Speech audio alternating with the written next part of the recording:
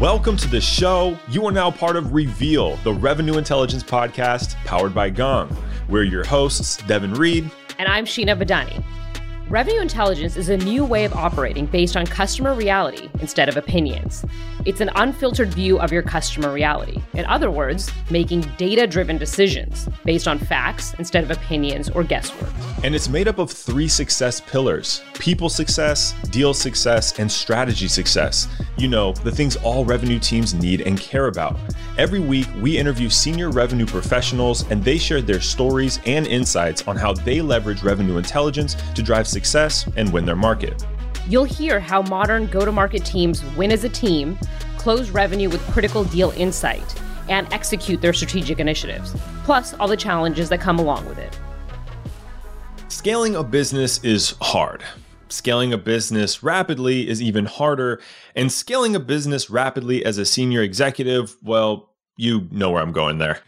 That's why in this episode, we're sharing a panel discussion from Celebrate, Gong's Revenue Intelligence Summit. It happened just a couple weeks ago. It's hosted by Craig Rosenberg, Distinguished VP Analyst at Gartner, and he's going to chat with 3 go-to-market leaders: Danny Herzberg, partner at Sequoia; Kelly Wright, President and COO at Gong; and Olivia Notebaum, CRO at Notion. This group has been there and done that when it comes to scaling businesses successfully. They share their tried and true principles with a focus on clarity, alignment, and data-informed decision-making. They also remind us why people are the number one priority for every business, whether you're scaling a startup or leading a global team. Now, let's jump into the discussion. I have to say, I'm so excited to be here today. It's not every day that I get to sit there and talk to some of the best go-to-market operators in the world and just have a conversation about what works and what doesn't work. Today's topic is secrets from the C-suite, how to unlock your potential. And look, there's a lot of information out there. You can get it anywhere, right, on how to build a world-class company. But we want to know what really works. And we want to talk to people that have been there, done that multiple times, and hear their stories and guidance from what they did to scale their businesses. We want to focus today on clarity, alignment, and data-informed decision-making, but everything's on the table. Let's start with having our guests introduce themselves. Just give us a brief introduction about who you are, and let's start with Kelly. Thank you, Craig. My name is Kelly Breslin-Wright, and I'm the President and Chief Operating Officer at Gong. Prior to Gong, I was the Executive Vice President of Sales at Tableau Software. And after that, I sat on a number of public and private technology company boards. I also teach a class called Go-to-Market Strategy at the University of Washington. Danny? Thank you, Craig. My name is Danny. I am a partner at Sequoia Capital, and I have the privilege of partnering with companies like Notion, like Gong, and many others. And prior to Sequoia, I was an operator for the last 15 years. So I spent 5.5 years at HubSpot from the very early days, building the company ground up, scaling sales, and most recently as director of platform. And then over the last 4 years, I joined Slack, where I oversaw self-serve, SMB, mid-market, and enterprise sales, and had 4 incredible years before becoming an investor. Okay, Olivia. Thank you for having me. Right now, I'm the CRO of Notion. I'm responsible for the go-to-market functions, so sales, marketing, customer success, customer experience, and operations. And before that, I was COO of Dropbox. And before that, I was over at Google Cloud, building out Google Cloud. So head of the SMB business there, as well as responsible for go-to-market strategy and operations. So a topic that's near and dear to my heart. And before that, I spent 13 years at McKinsey, always in tech and always in go-to-market. So a lot of really interesting learnings there as well. Olivia, I'm actually going to start the whole process with you. From your experience, what's top of mind when scaling a go-to-market organization? I'll keep it brief because as long as you keep to these principles, I think you're good to go. It's not that it's easy, but it's very focusing. The first is world-class talent. It all rests on the people and who you bring onto the team. And those early hires are very defining in terms of the trajectory and the talent that you can hire and attract later on. The second is purpose and plan. So a very clear purpose people resonate with why they're there. The why is incredibly important, and the plan equally is. So they have to be able to follow the thing you're asking them to do in a very clear manner. And the third, and I'm not sure everyone would say this, but the third is constantly anticipating scaling blockers. So constantly thinking 1 to 2 years out about what your scaling limiters are going to be as you build out that go-to-market function, and almost playing out that chess game in your head in advance, and then making the moves now to make sure that those scaling blockers don't actually happen to you. So a lot of first principles problem solving to make sure that you never have to slow down your go-to-market scaling. Danny, what would you add to this conversation? That was really well said by Olivia. I'm just going to underscore what she said with some different words. So number one, by far, is the people, which means attracting, coaching, retaining A players at every single level of the organization. And so for anyone on here who is in a leadership position, I believe recruiting is the most important area where you can spike. And luckily, it's a learnable skill. It's not like innate. So I highly recommend that everyone invest in making this your superpower and your brand. And then part two is creating a culture that is intentional. And the way that I think about culture is it's a shared set of principles that drive how people make decisions and how to behave with one another and with customers. So what I would suggest is putting pen to paper about the aspirational attributes and your operating principles. And the best example to use of this would be HubSpot's Culture Code. So that's a document that everyone here can search. And an operating principle that you'd find in something like HubSpot's Culture Code would be as simple as a 3-word phrase, use good judgment. So keep it really simple, but create some heuristics that help all of your employees as you scale figure out how to behave, how to make decisions, and how to show up. I love where we're headed here. Kelly, let's close it out with you and see what you can wrap around on all these amazing things that we just heard. I so agree with Olivia and Danny, and it's really putting it all together because it does come to the people and the culture. Where I like to think about it is the culture and people being unified with the sense of purpose really comes from having a clear, cohesive vision and mission for the company, where everyone can rally around that same purpose, know what the North Star is, so everyone in the company knows what you're building, where you're headed to, what is the essence of the company, and why does it matter? What is the company's why? And this is a common mistake. Oftentimes execs will ask me, what should I do when my teams aren't aligned? Sales and marketing are going in different directions, or go-to-market wants to sell this, but that's not what product wants to build. And the first question is everyone aligned with what the mission is and where you're going? And you can tell if you go ask everyone on the executive team or even your individual contributors and your feet on the street, what is your mission? And you get a whole bunch of different answers, then that's what your challenge is. And so we need to align everyone on a very clear vision and mission. And that is important not only for employees, but it's also important for your customers to know, why should they do business with you? It's important for your investors. It's important for the analysts. It's important for the communities in which you serve. And that unifying purpose helps to provide clarity and focus. But at the same time, that is the core and the essence of your company culture as well. I am going to call the big bullet point header here, unified purpose. I love that. And I think we heard that throughout the different commentary here on this topic. So Kelly, I want to ask you another question, which is, as companies go out and build their sales and go-to-market team and scale their team, what are some of the biggest pitfalls? I think you just named one, but what else would you add to that? Craig, it does come from the mission and vision because that helps to provide the direction. But the next layer underneath that is focus, especially for those of us who are on the call where you're in a hyper-growth situation or there's a lot of complexity and there's so many different things to do.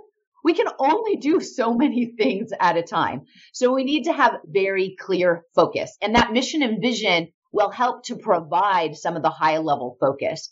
On top of the focus, there tends to be a lack of visibility. So people are operating on opinions and hunches and not the real clarity of the data. So what is the truth of what is happening so that you're not chasing in the wrong direction because you have some hunch that isn't validated. So you want to have the focus.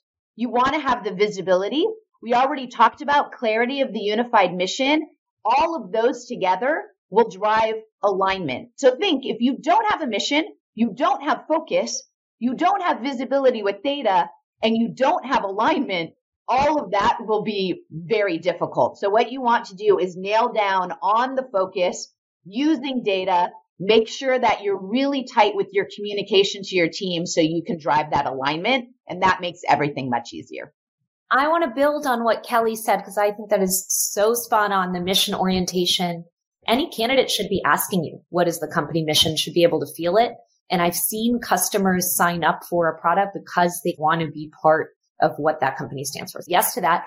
My addition is a org within a company can have its own mission in service of the greater one. Let's say you are the leader of just the mid-market sales org or just the enterprise sales org.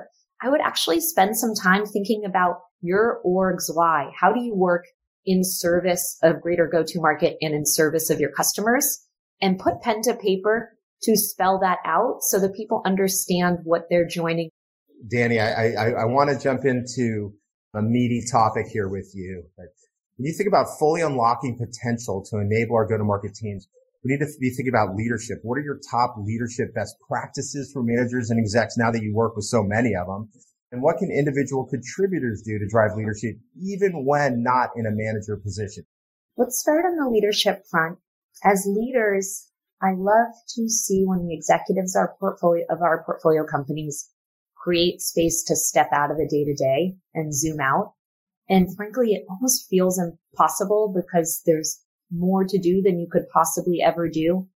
And so it almost feels indulgent, but I guarantee you it is not. It is very strategic. So I'll get a little bit tactical, but I am a big believer in offsites. Twice a year, carve out time with your team, step back, anticipate what's around the corner. Almost goes to the blockers question that blockers point that Olivia was mentioning earlier. So in a high growth company, a great framing for getting into this mindset of zooming out is acknowledging that what got us here will not get us there. So it's what are the next 1 to 2 years all about?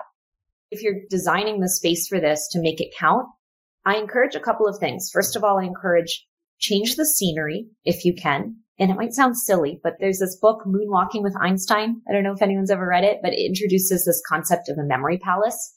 And the idea is that memories and thoughts are most accessible when you can physically visualize them in a unique location. I'm really a proponent of actually changing your setting if you can to be able to have big conversations about what's around the corner. And then next, I make the zoom out moments as much about building trust as they are about talking shop. And the truth is they're totally intertwined, our personal and our professional. So I really encourage an opportunity for people to check in with where they are in their personal lives so that everyone else on the team has a richer context for what's happening when they show up to work every day. And they operate with a lot more empathy. And especially in a remote first environment, I think vulnerability and bonds can fuel an org for the remainder of the year. So I would carve out meaningful time to do that. And then introduce a common language when you zoom out. You want a set of phrases that remind people that you're marching toward the same thing and how you're going to show up in the journey. And I suggest you spark this by either devising your own set of values or you can borrow from someone else. So for example, at Slack, we brought in Brene Brown to speak to our executive team, and she introduced a few concepts that influenced how we communicated. The phrase that stands out is clear as kind. We kept saying that every time we had real talk with one another. And in the absence of budget for Brene Brown to come in physically, watch a TED Talk that sparks a bigger picture conversation and introduce that into your common vernacular. And then the last thing I would say is set annual priorities and limit it to 2, which is going to feel impossible. So to acknowledge that impossibility of doing that, discuss what is tempting that you are going to choose not to emphasize so that everyone in your organization can recite back what the annual priorities are and how to make decisions there. And set your organizational rituals and celebrations around what you've decided really matters for the year. And then Craig, the last question I think was, how do ICs show up as leaders, or what can they do within a scaling org? Leadership is not limited to people managers. That feels like a really important concept to me. if each person can think of emergent leadership opportunities, it's basically figuring out what superpower or reputation do I want to own and be known for in this company that is creating fertile breeding ground for all the next companies that are going to be created. You can be that go-to. So you could be the person who is known for being proud of giving up their Legos and standing up a function and then handing it off without any ego associated with that. You could be the person, you can be the IC who is really good at qualification and you lead all of the sessions on qualification. Whatever it is, own it and present it to management and make it your thing. God, that was great.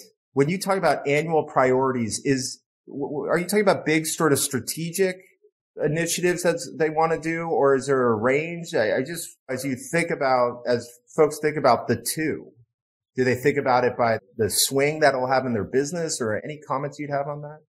It must connect to the swing you have in your business. And it's almost misleading in sales where you're like, hit the number, it's pretty black and white. But I would be distinctive about what any given year is all about. One chunk of the sales org at Slack one year had its priorities as enterprise selling in the mid-market. Basically, how do we start being more strategic in the way that we approach customers? And the other priority was culture as a competitive advantage. And that was a framework for encouraging every IC to be their own recruiter of referrals for the way that they show up, for them to be emergent leaders like we just talked about. So I think two simple phrases that embody how you want to operate as an organization that year as individuals and collectively as a team. And it should be strategic, but it's not quite the same as OKRs, if that makes sense. Makes total sense. All right, let's talk about growth and coaching. I actually wanted to ask Olivia this. What recommendations do you have for those who want to progress in their career and into the next level, just from a growth mindset and coaching perspective? So I would say it's 4 things, and I'll list the 4 and then I'll go into each of them in detail. So the first is put in the work early.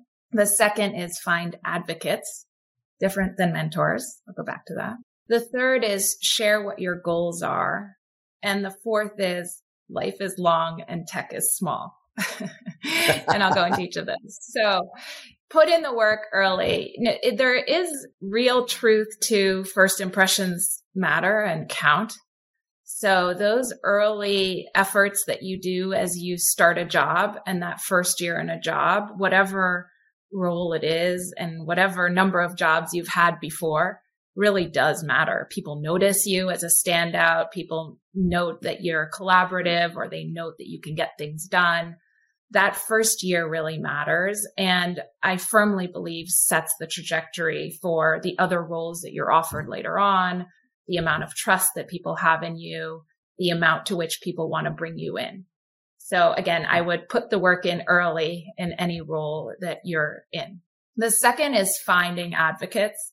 So here there's this delineation between finding a mentor, who is someone who gives advice, and finding an advocate, who is someone who pounds the table for you. And I would say that my journey has been very much affected by people who pounded the table for me. And I think this is a really interesting area to think deeply about, because people pound the table for you often because you've worked on their behalf, you've helped them, you've really impressed them. It's very hard to find an advocate or someone who will pound the table for you until you've proven yourself to them.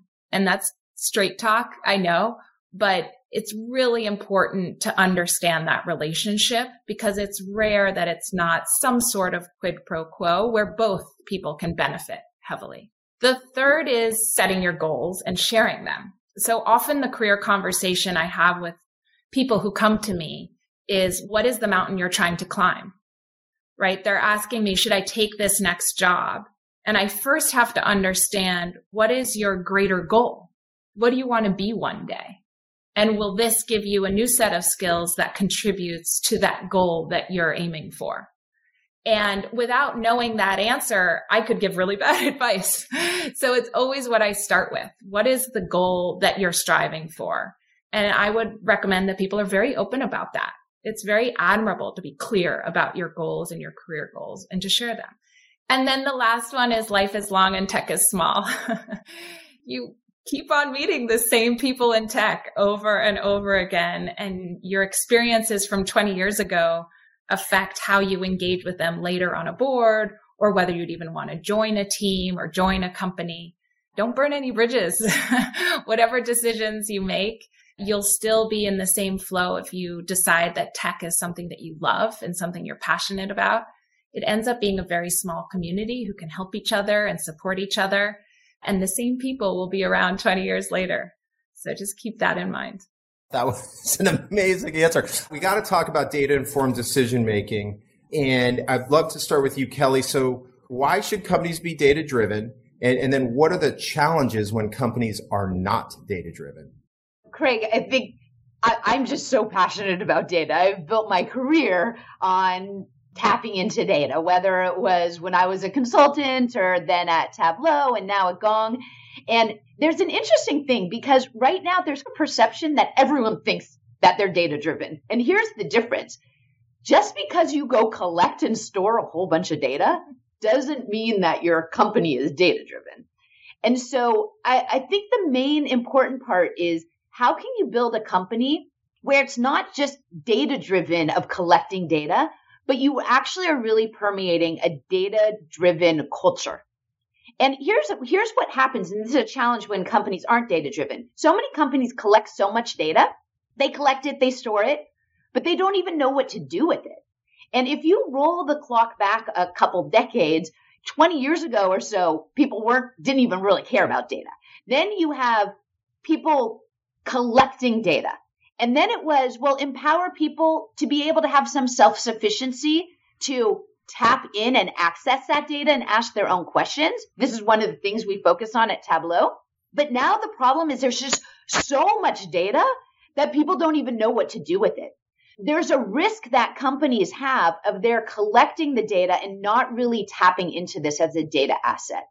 And data should be used to inform your decisions. They can help you to understand what's truly happening. And they can actually be used to make people and your team so much better. How you interact with your customers, how you're developing your product, how customers are using your products and services. What ends up happening is because companies collect that data and they don't tap into it, they end up relying on hunches and opinions. And hunches are great. You want to be able to have that hunch, but then it's important to go validate it by data, not just make decisions based on your opinions alone. You want to be able to base your decisions on facts. And if you think about how companies are doing that, you should be asking yourself, what are you doing to tap into your own gold mine of data? Now, at Tableau, we talked about it, eat your own dog food. At Gong, we talk about Gong on Gong, of leveraging your own data. So to make this really tangible, for companies and individuals to say, how can I be able to have more of a data-driven culture? First, ask yourself, have you built a culture of data? And are you tapping into your data in a way where you can democratize the data and empower people to have access to information that helps them do their jobs better? And then lastly, are you maximizing the potential of the goldmine of data that you're sitting on to be able to understand what is happening, to understand the interactions with your customers, the interactions with your team, and to help everyone on your team get better? And that's really what we're all trying to do, is to build a better data-driven culture that taps into reality to make better decisions. Olivia, you've worked at 3 different companies. If you were going to add best practices to what Kelly just said on driving data-driven decision-making, would you add anything there? 100%. Everything that Kelly said resonates so deeply with me. Not surprisingly, we all as leaders make a lot of decisions. And Kelly's elements about making data part of the culture is so important. The reason I love data is that it enables unemotional decisions. And we are making decisions constantly as our managers, as our individual contributors. And it's a really good practice to anchor in data. And why do I say that? The beauty about data is that it has no emotion.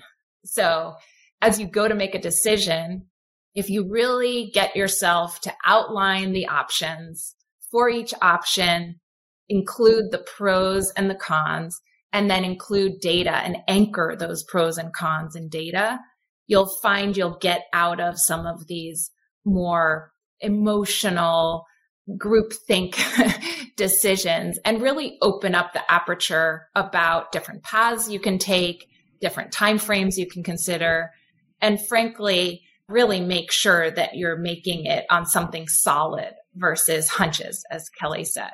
I would say the second piece is a counter tension to that. So this is preventing analysis paralysis. Data is very special. It's very important. However, if teams spin because they're constantly searching for all the data, you do potentially fall into letting perfection be the enemy of good. So you also need to apply this judgment of what is the amount of data you need to make a decision. And once you have that data and outlining it in advance, like this is the data that I would need to see to be able to make a trade-off between these two options, making that decision. So really making sure you have a time window during which analysis occurs and then making a decision and going. And that was something that I found really important when I was at Google Cloud, when we were in hyperscale, and now at Notion. Also, when you're trying to pace over 100%, there is as much damage done when a decision doesn't get made or prolonged as a decision that's maybe 80%, but you're executing strongly against it. So it's this beautiful balance for which you hold data. You need it to make decisions. It's incredibly important. And then you have to make sure to cut yourself off and just make the decision and run. Let's go around the horn quickly. And if you don't mind, why don't you drop a go-to-market best practice or tip as we say goodbye quickly? Why don't we start with you, Danny? My parting tip to anyone, a leader and an IC alike who is listening today, is that go-to-market is well beyond go-to-market, which means to be really good at it, make a friend, build a deep relationship with someone and multiple people in another function. Finance impacts sales, product impacts sales, operations impacts sales. Your careers are long and tech is small, just like Olivia had said earlier. So take the time to ask someone from the product team to dinner. Learn about who they are as a person. Learn about their professional priorities. Swap notes about what you're both working on and thinking about. Make that a regular occurrence. And I promise you, for the sake of your role as it stands today and your future career beyond, that will be a really worthwhile investment of your time for your sake and for the sake of your customers. Love it. Olivia? First of all, it's been a delight to be here with Kelly and Danny. So thank you to you both. I can't wait to go out to dinner, grab a drink, what Danny was just describing soon. First and foremost, I would say building trust. And it's very much a thread that I've heard from Kelly and Danny throughout this. So working with your teammates and your peers is not just about work, but it's about personal relationships and building trust. And the same is true for your customers and your users. So as you engage with your peers or the outside world, always be thinking about how you can build trust. Perfect end. Kelly? Craig, I feel so inspired hearing Danny and Olivia. They have so many great tidbits and it's so motivational and inspiring. And actually, as we wrap this, I'd like to circle back to some of the focus areas that Olivia and Danny talked about at the beginning. Perfect. Because I think many leaders focus so much on operational improvements. And we've talked about things you can do to go build your company, scale, go to market.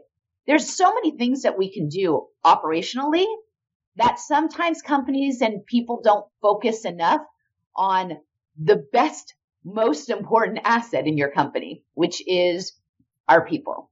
And people ask me all the time, what are your top 3 priorities? Thinking it changes when you're trying to scale to 100 million, or you're already public, or you're going global, or you're trying to drive more operational efficiencies. But for me, my top 3 priorities, regardless of company, regardless of stage, they're literally always the same.